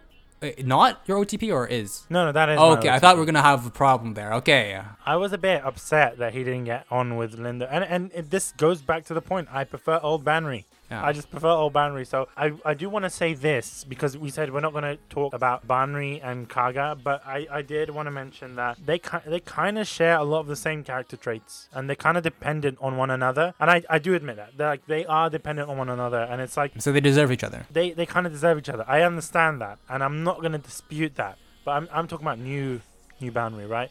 But there's part of me that I just want him to be with Linda, not because of Banri doesn't deserve Linda, right? I'm just saying that. You think But old Linda Banri? deserves something good. Yeah. Linda was freaking like she was like the mom of this show. She basically took care of Bonri the whole time. No, she did, basically. But I just feel that she deserves love, right? Yeah. That's just me. Well, but I'm not saying I find I'm that shipping her with Banri because of that. No, I'm shipping her mainly because she deserves more. and she doesn't get what she deserves. That's why I'm strong with this ship. You have to be realistic, right? Banri ends up with Coco, right? If anything, I think that, you know, she got her closure, right? She was able to confess to old Banri, which I think we established old Banri is not coming back. So if anything, she's gotten the closure of being able to say goodbye to old Banri, right? Because that was what haunted her, right? She didn't get a chance to say goodbye to old Banri. He just left in a tragic accident, right? And that haunted her. An accident that was her fault. That was her. As well. She blamed herself the entire time for that accident, right? So she got to. By the end, she gets to move on, and you know she'll find someone else, right? Someone who's better than Banri, honestly. I hope so. I really do. I actually didn't think of it like that's a very good point to make. Actually, Joe, because that's my OTP. That's Bish's OTP. What is your OTP? I want to know. I mean, I was actually very serious when I said Banri and Linda. Like, it was just it just makes a lot of sense given the stories. It's hard to find an argument for something else, you know. Like you can say the only other contender is like Banri and Coco, but right, like I said, Linda has so little flaws, right, in the way she acts. It's just hard to be like, I think that Coco is better, you know. Like it just seems like Banri was happier around Linda than Coco. Like it just felt. I mean, that's kind of what it felt like. It's like Coco. It was clear that like he loved Coco, but it's like when he's like with Linda, I feel like he was. It was very natural. He was having a lot of fun just speaking with her, and like I feel like it just felt like the perfect like couple. I don't have anything against Banri and Coco later on, right? I was initially against it in the beginning because it felt unnatural, right? But then again, I just keep on thinking back, like this doesn't make sense as a relationship, right? It doesn't feel like a natural progression, right? Based off of what has happened to him, I feel it makes more sense for him to go towards Linda. That's my issue, right? Not to shit on the other ship, but it's hard to find any other OTP. But other than that, there are some ships I want to talk about, which are the secondary ones, right? Like, just very briefly, I don't want to have a huge debate over this, but I don't know what you guys thought about, you know, like Mitsuo having a crush on Linda, Oka having a crush on Mitsuo. Like, I personally felt that it takes away from the story because, again, just like the Banri and Coco ship feeling unnatural, it's just like, why is Mitsuo suddenly into Linda? Why is Oka suddenly into Mitsuo, right? And Oka, at least. Well, Kevin, it comes back to what I said before about me disliking, not disliking, but like Mitsuo being my least favorite, because it's like those, like he had those like relationships, like he tried to have like intimate relationships with like Oka and Linda, but it's like I feel like if they didn't have those in the show wouldn't have changed all that much.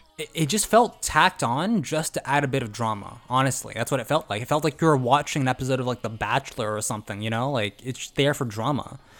Yeah, like not to mention that like aside from those two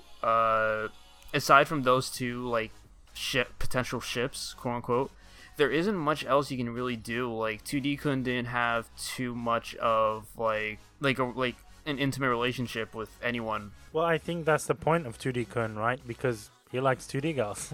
Yeah, that's the point. That's true. He's staying true to his word. Staying true to himself. It's something interesting that you said, Kevin, about you felt like it was kind of forced. Am I correct in saying that, especially Mitsuo and Linda and Oka? The Oka one, I will dispute you on that one because I know what you're going to say. Kind of. What am I going to say? Okay, here you're going to say. It is sudden because she explains later on that she was playing hard to get to tease Mitsuo because that's what she thought that he would want. Is that what you're going to say? That's not what I'm going to say. Okay. What I'm going to say is that I kind of saw it this way. You know, when she was rejected, basically, right? When he started to move on, like especially when you lose someone, it's like, oh shit, man, they started to move on. I want to get back on that. Do you see what I mean? You regret your choices. So when she sees, but that's not what happened though. Going for, but that's what I felt like. Okay, all right. I'm not sure if she specifically addresses that, but she does. It seems to be the case. Like, you know, as soon as someone goes after someone else, you want that person more than ever. When you know you can't have a particular thing, you want it more than ever. And it's the same with relationships. When you know you can't be with someone, you want them even more. And I feel that's what's going on in Oka's head. Okay, well, I mean, yeah. Okay, that would make sense, right? And they do give an explanation for why it was so abrupt with Oka, right? But it's like, come on, give us a few hints at least, right? And it maybe have her, try to ask more questions about Mitsuo, right? Check up on him more often, right? But the thing is, again, we concentrate so much on Banri, Coco, and Linda. We kind of the secondary characters, again, unfortunately, are just neglected. You know, that's the unfortunate thing here, right? I think that it's not that these characters are necessarily bad and that these relationships couldn't happen. It's just that you don't have time to relate to them, right? To see why these crushes happen, why these characters act the way they do, right? And that lack of explanation, right, from the part of the show makes it, it causes this disconnect, right? Because you're like, this doesn't make sense. I don't see how this would happen, right? And sure, you could argue that crushes happen in real life, right? You know, the power of boners is a thing, right? You just crush on someone because you think they look nice. It makes for shitty writing once again. And just because it happens in real life doesn't mean that it would be intriguing in a plot. You're saying that, you know, the DXX Machina, right, is just the power of bonus here. Is that what you're trying to say? Well, it's just cheap writing. It's just cheap writing, you know? Is what I'm trying to get at. You know, it's quite interesting that you're talking about this cheap writing, and I don't know necessarily if it's down to JC Staff's adaptation or more so, you know, the light novel itself. I haven't read this light novel, so I'm pretty interested to know what you would think when watching other JC Staff anime, especially ones that are directed by these people. But anyway, going into it, yeah, one thing I do want to bring up is the audio, right? What in particular? In terms of animation, more so the opening and endings and the OST of the anime. It's something that we never really talk about since Tempest, right? We really did focus on it on Tempest, and I really had a connection with that. And it's something, and I'll tell you right now, it's something that I have downloaded and I've been listening to. OST itself, although it has some problems, and I will get into that, but the OST kind of evoked a level of emotion, and I haven't felt that kind of level of emotion since Toradora. I'm not sure if you guys will agree with that. Oh yeah, no, definitely. But you know, for some reason, I felt like I was in France when I was listening to the openings and endings. It transports you into the scene, right? But I want to know, Bish, because you know, when good music is present in a show or movie, right? You always associate with a scene, right? You can just think of the music and you'll instantly see the scene in your head. And I want to know, for you, what scenes did the music really stand out in? Okay, I'll tell you. The jazz scene was that scene when they flash back, and it was that scene where, you know, Linda basically says, "Oh, you know, Banri's not my boyfriend. You know, he's just an old guy." Yeah, oh my god, the piano, the fucking piano. Oh my god. Not even the piano. It was that jazz. It was the jazz one. I think it's called Wakatete Mo. Wait, you found it? I could never find it, dude. I looked for it. I could never. Yo, send it to me. It's unreleased, right? So it's not even on the official soundtrack. Like, yeah, that's what I heard. I don't know how someone got it on YouTube, but someone's got it on YouTube, and it's just so amazing. I'm a big fan of Japanese jazz. Like, I listen to a lot of I think her name is Kaori Kobayashi or something, but I can't remember her name. But I like listening to Japanese jazz, especially saxophone. And then, I don't know, I feel like I'm really, when this track was playing, and maybe this wasn't meant for that, but I'll explain what I mean. Like, the track made me feel calm when it was playing. You know, that jazz, whatever it is, right? But I understand the whole point of it. It was supposed to be a sad track or whatever, but it made me feel cool. It made me feel like, I'm not going to say sexy, but it was just like, shit, man, I just choked when I said that. But basically, you feel like you're in this other world, right? Mm-hmm. I don't know. You feel like so calm when you feel. Personally, that's what jazz makes me feel like. And on another one that comes to mind is a track called Crazy Scenario, Gurata Scenario, the one with the Spanish guitar and the violin and the harp and the harmonica. And they work so well, and it makes me feel like some sense of dread or sadness. And when I hear that track, if I want to cry, I listen to that track. Mm. You know, so you think to yourself, like, I need my daily dose of tears. Time to play my music. These fries need some sodium, you know, like. When it's raining outside, I listen to that track because it feels like, I don't know, it makes me feel like of a rainy day. Like I'm walking outside, and And maybe that's because that's actually happened in the anime where that music is playing. But I'll be honest with you, right? The number of tracks doesn't compare to Tempest by any means, right?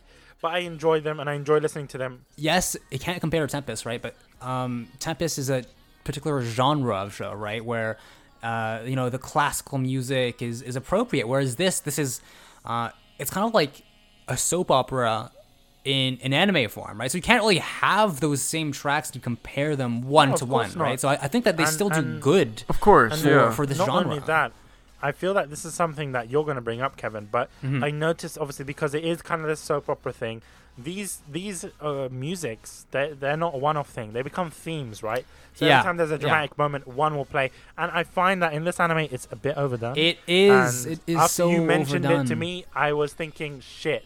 And it feels so disjointed, right? I mean, as much as I like the jazz portion of it, like the jazz portions of the OST, I will say it did kind of feel very. It felt very like everything else just kind of felt very samey. You know, that's the. I completely agree with you, Joe. Like that's the thing, right? Where it's like, okay, I'll just make this very brief, right? But for those of you who have played Zero Time Dilemma, right? I feel like what they've done in this anime is that, like, the music is great, right? But the problem is that they kind of use the same track for the same, like, sad scenes and stuff over and over and over again, to the point where, like, it ruins the originality. But there's something I want to mention, and I'm sorry for going back to Haganai, but a lot of these romances or romantic dramas or romantic comedies do this in anime. It's a trope that happens throughout all of these in this kind of particular genre. With, like Haganai and stuff, right? Haganai had, like, okay music, but didn't have great music, right? So I didn't mind there, but this show has really memorable music, right? I just find that, for me personally, like I said before, great music in a show, when you think of a particular piece, you should immediately think of the scene that they put it in, because it fits so well, right? Here, when I think of the piano song, right, I can't even remember what the song sounds like because it shows up in so many different scenes. I can remember the scenes, but I can't remember the piano music because it's just it's great, but it was just like it was used in so many different scenes that it kind of becomes like white noise in my mind. I kind of forget about it, unfortunately. I want to get into is also the ending and openings, right? I'm not sure if you guys feel the same way with the ending and openings, but these were done by Yui Horii, I think her name is. I'm not sure if you guys know who that is. That's the voice of... she is a voice actress for Coco. Yeah. She's also in Toradora. She's the voice of Minorin in Toradora, if you guys know. She's also sung the opening and endings for Toradora, but that's besides the point. But I want to talk about what's your favorite opening and endings. For me, and I'll say it, first OP was great. It's my favorite one of this anime. And it's not just the OP music, it's the way that they fit in with the opening animations. That's one thing I want to talk about. I don't know, but I'll tell you something. I feel that the opening animation gave a lot away. It's kind of forcing you on certain characters. I get it. I don't want to talk more about it. But I would have preferred to see more characters. Like Yana, Linda, Oka. Do you see what I mean? Like, kind of like this... Would you say they had too much of a focus on Coco I think and it's kind of, Banri? It's a sign, it's kind of foreshadowing what one of the issues with the show, in my opinion, right? But other than that, the song, right? Like, what you think of... The song was great. Okay. The song was great. The first OP was really nice. I actually preferred it to the other one. I didn't like the... Don't say it. The dubstep drop. What? Like, wait, was where? In the OP? What? In the opening, when they were like... First one or the second one? What? In the first one. Honestly, I don't... I hate to break it to you, Bish. I that don't was remember it that either was because I skipped over the first opening every time. Like, every time. What? For me, the second opening was the one I skipped because it was just so much happening at once. It was like... And it was No, just, but like, at the so end, much though, right? shit There's the very fast part. It's like diarrhea, right? It felt like what? diarrhea. Yo. Audio diarrhea. That's what the second OP was. How did... What? That's what it was. Excuse me. Okay. Yeah, exactly. Can you please... That's a price. Can you please sounded like Toad restate singing. what you just said? You should make that the background music for this episode, Bish. But The whole no, but I you do it. You don't do it justice. I found that it was beautiful piano. It was really like I don't like the animation because it was too like they were literally holding hands and stuff. Right? It was too centric on Kaga and Banri, but the music itself, it was nice and serene and slow at the beginning, and then it speeds up then, and you're hyped up for the episode, which is what you want. I don't like Toad singing the song, right? Okay. Okay. I wasn't a fan of it, but more so, I like the endings. I prefer the endings more than the beginnings. First ending. Holy shit. Yo. It was good. It was good. You know what I like? I like Yui's voice when it comes to anime soundtracks, right? Because I was watching this on the train, and I was this second OP, the first ending was a bit awkward because it's like Coco, like choosing what to wear, and it's just like looking at half naked anime girls on the train. People will think you're watching hentai. That's one thing, but that's not necessarily a fault with the animation. It's just your poor it's your poor taste of I'm sorry. That's internet. Yeah, exactly. Like the internet on the underground is great. So, fuck you guys. I don't know. I liked it. It was kind of mediocre compared to the second ending, and I'll explain why the second ending is my favorite. Is because the matching between the audio and visual components just perfectly blend. And I'm not sure if you noticed this. The music, as soon as Coco is on, it's quite regal. You get that, that weird thing. I don't know what it is. It's like an organ or something. And then as soon as Banri comes on, it plays the bass. Like, boom, boom, boom, boom, boom, boom. Do you know what I mean? So it's like there is that even within the music, and it kind of reflects the characters on screen. And that's what I like about it. And, another thing is that the way that Yui's voice, when she says the word love, it kind of cracks a little bit and it goes upwards. I'm not sure if you've heard that bit, but it's so beautiful. And I'm like, wow, it's just amazing. I just felt at peace listening to that. And it's something, I was listening it today. I was listening to it on the bus, on the train. I was like, man, it's on repeat. It's just so beautiful. And I'll be honest with you, I hate anime openings and I hate anime endings. There's not been many that I've spoken about in the history of Kunai where I'm like, you know what? I really like the opening. There's not many of them. And this one, I enjoyed. This one, the anime opening and the endings were mamma mia. They were amazing. Spicy meatballs. Mamma mia. Spicy meatballs, man. A spicy ending. It's a spicy ending. I found I think the in general, the OP and EDs were pretty nice, right? I wouldn't say any of them were bad, right? But for me, it was the first ending and the second opening that stuck out. It's just the I can't comment too much on the animation, but in terms of the music, man, for the first ending, it was just whenever you'd have a dramatic moment, boom, it cuts. It's like do do do do do do, right, with the piano, right, with the high pitched notes. It just sends like a shiver down your spine, right? I don't know. It's just indescribable. I find that the piece they chose for the ending it just fit with the transitions and the endings of the episodes themselves, which is really well done. I have to say that I think my favorite was my favorite song, like if we're grouping up all the openings and endings, I would say ending 1, which is called Sweet and Sweet Cherry. I like that one. I'd say that was my favorite by far. It's just the way it starts. I just love it.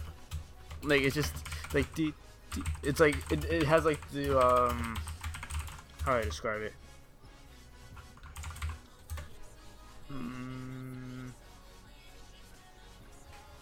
I mean, okay. I'm not. I don't know how to translate this into word, but basically, I just loved it. It was just so it's stuck in my mind. It's even now. It's just playing in my mind. It's like it's memorable, right? Like it's just It just sticks in your head, and it's like all you can do is just like listen to it. I don't want to be that guy that. There's always going to be... I bet you there's someone that's listening now that's going to think this. It wasn't as good as Toradora. Mic drop. Yeah. But, there's always going to be that one person. And that's another thing that I want to mention, when we talk about gripes and grumbles and whatnot. A lot of people, when they watch this anime, and this is something that I will tell you from now, don't go into this anime thinking that it's Toradora 2. Because it's not. That's a public service announcement brought to you by Bish. I feel like it. I mean, I haven't seen Toradora, but I'd say like to compare both would kind of do a disservice, think it because does, I feel but a like lot of people each show would Yeah. probably excel in their own But sort like- of consider like. it a spiritual successor to Toradora. Yeah. Yeah. But it's you have to judge, the show on its own based off of its own merits, right? Just because just because Toradora was a great show, right? I don't know whether it'd be fair to compare it in the exact same way because the contexts are different, the story is different, the characters are different, right? So yeah, they're from the same author, right? But they're not quite the same, right? So I don't know. I haven't seen Toradora, right? So I can't really comment on that, right? But Ooh, that's gonna change maybe soon. hopefully. Wink, wink. Anyway, gripes and grumbles. Yeah. I think we've already spoken just, about it, but Kevin, what our let's thoughts summarize are.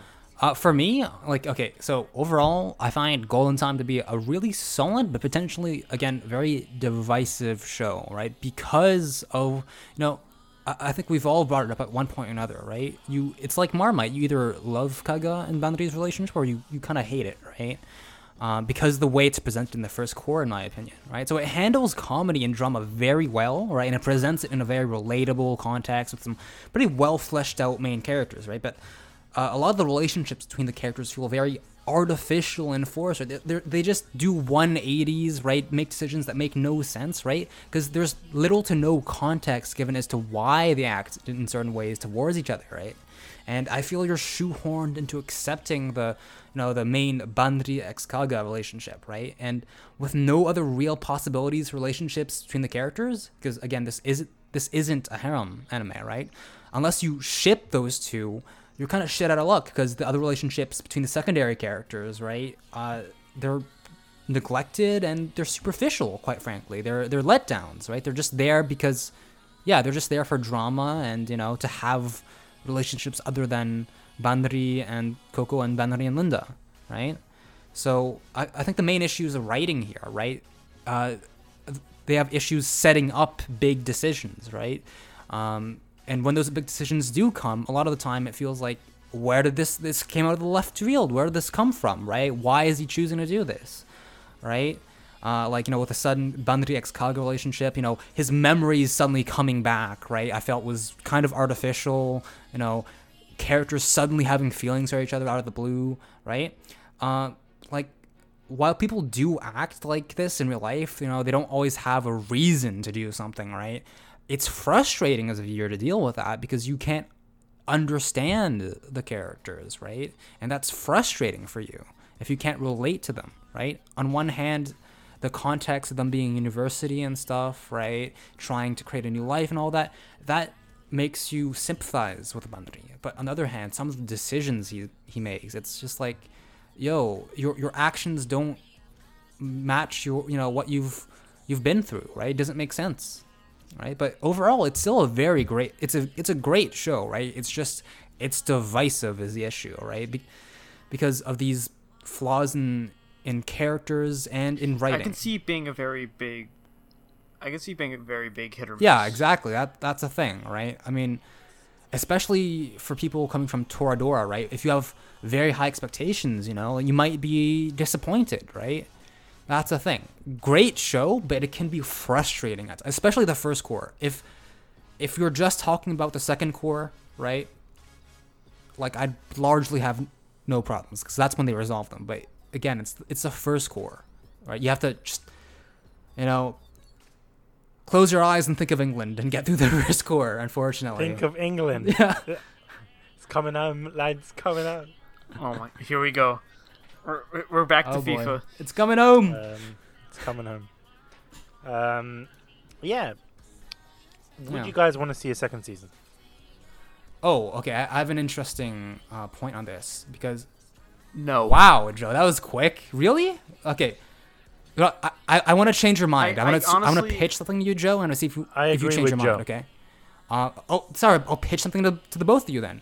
I don't think it needs a sequel, all right? But what I would love to see is maybe, a prequel where he's still in high school A for like prequel I'd be Linda down and stuff, for. right? Because I would like that. I was thinking as I was watching this show, right? As I was watching the end in particular, I was like, man, it fucking sucks for his friends because they spent so much time with him, right? And now they're losing the person that they know. But then I was like, oh shit, this exact same thing happened a year earlier when he was in high school, right? Linda went through this loss before, right? And it wasn't just for a few days. She had to deal with this for like a year, right? So just they teased us with flashbacks of, Banri and Linda and their school friends in the one episode and, all of that. So there's already a reason to go back, right? I'm interested, and I'm not going to say no to seeing more of Linda's character, right? That's my first idea of a quote-unquote second season, if you will, right? I'd like to see that. Well, I can be more flexible with prequels for sure because like it's easier to go back and just kind of build upon what you've already written rather than like just making completely new material. Yeah, the funny thing is, but like that said, like I do like I would be 100% down if we got like maybe like a prequel like series or like a movie about Banri trying meeting Linda for the first time and then like building I'd that be down for that, relationship. right? They have That would so be much quite interesting, potential but there based off of I'm they sorry built. to give you a curb stomp. I'm sorry to crush your dreams, but that would require either JC staff to create a new original story, mind you, Mhm. or the author just goes and writes Yeah, a prequel I'm not. story. I mean, It's for dependent on second that, seasons so- here, right? Like we've never quite based it off of reality. It's just like, would you like one? That's right? true. That's true. But at the same time, I agree with you in terms of the prequel. I would like to see that, but I don't know what it would be, Kevin. Are you expecting something that would be more dramatic? I see something more comedic, right? Because we see in the it's reunion like, episode where they're saying Banri would cry and this and that, and they were saying, Yeah. he's a little bitch. Do you know what I mean? Yeah. I found that hilarious. I want to see. I would expect more of like a more, wholesome show, like a, Yeah, like an Ichiju type thing. Yeah. But not segmented in as an Ichiju is. But I mean, like in terms of just comedic life, like a slice of life show, like maybe like a K-On! Type thing. Do you see what I mean? Yeah. That's what I'm seeing with hints of drama. Yeah. That would be cool. That would My be, other suggestion awesome. is like a sequel, but like not following up on the end of the first season. Like I want to know 5 years from now or 10 years later, right? Once they're out of university, like where will these characters be in their lives, right? Will these relationships work out? How will it? Because they say, oh yeah, we'll stay together forever and stuff, right? But life isn't always quite like that, right? And they've established strong relationships, at least between the main characters. I want to see where, how Banri and Coco have changed, right? Has their dynamic changed at all over the course of the years? How is Linda doing, right? So like, I want to see how they're going to fare once they're out of school, right? And they're thrust into the real world, So I just want to give a big thank you for tuning in, guys, and listening to this episode. I just want to know, what did you guys think? We want you guys to share your thoughts on this episode, especially Golden Time. If you're a big fan of Golden Time, tell us. Was our thoughts on Kaga too harsh? Or if Linda's best girl, tell us if Linda's best girl. Or if you like big titty goth waifu. If you like I'm gonna stop big now. titty goth girls, right? Then tell us and tag Joe in that, because I don't want those tweets. Just saying, guys. Yeah. By the way, how can they reach you, Fish? How can they reach me? They can reach me on Twitter at Get a Life Podcast. Yeah, my Twitter is at Tolvray. It is at TOLVRAIE. And my Twitter is KiboGamer, spelled KIBOUGAMER. I am hoping I can actually change that name someday. You can also share your thoughts via Twitter, or you can leave a review and speak to us in the reviews. Tell us what you liked, what you didn't like, what you want us to improve, and you can have a best girl debate in the reviews. So you can do that on Apple Podcasts, Google Play, or Stitcher. And you can send us a message directly through our website, www.getalifepodcast.com/contact. And you can give us your kunai suggestions or anything like that. and you can come and chill with us on our Discord server by checking out our website once again. That's getlifepodcast.com/Discord. Will take you directly to our Discord server. Yeah. The only thing I gotta say is get ready for the next episode. Plus Ultra. So, yeah, for those of you who don't know, that's from My Hero Academia. So I hope you're all ready for a discussion on the first season. It's going to be hype as fuck, so get ready for that. What if it ends up like Ask Class? Oh dear, no, we don't talk about that. I'm sorry. We don't talk about that. That never happened. I'll be honest with you. I don't know what episode you're talking about, dude. I always feel, looking at My Hero Academia, because I haven't watched it, right? No matter how much the hype there is around it, but it kind of reminds me of Ask Class. Just looking at it, it's like, oh man, this looks like Ask Class. No, I mean, Ask Class I know is like loved, but My Hero Academia is in a league of its own. You think Joe so? Can Okay. tell you. I think you'll have some interesting things to say about it. All right. All Might, best girl. I mean, I'm sorry. That's not how you say Ochako. Is that the Anyways, frog? guys. Is that the frog girl? Can we wait before we end? Is that the frog girl or no? No, I want to know. No, What's that's the frog? That's I forget how to pronounce it. It's like spelled really weird. It's like Sui. Okay, I don't know why, but she reminds me of. yeah, I Tyson. mean, like bitch, you'll see. All right, Okay. we'll all see in the next All right. episode. All right. See you guys. No, see Yeah, you. Take thanks care. for tuning in. Stay sexy.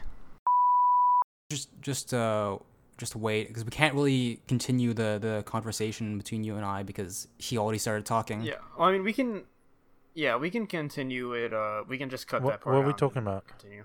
What? That's did you like my complex motives? No, that was boners are complex. That's your quote. That's going on the website, by the way.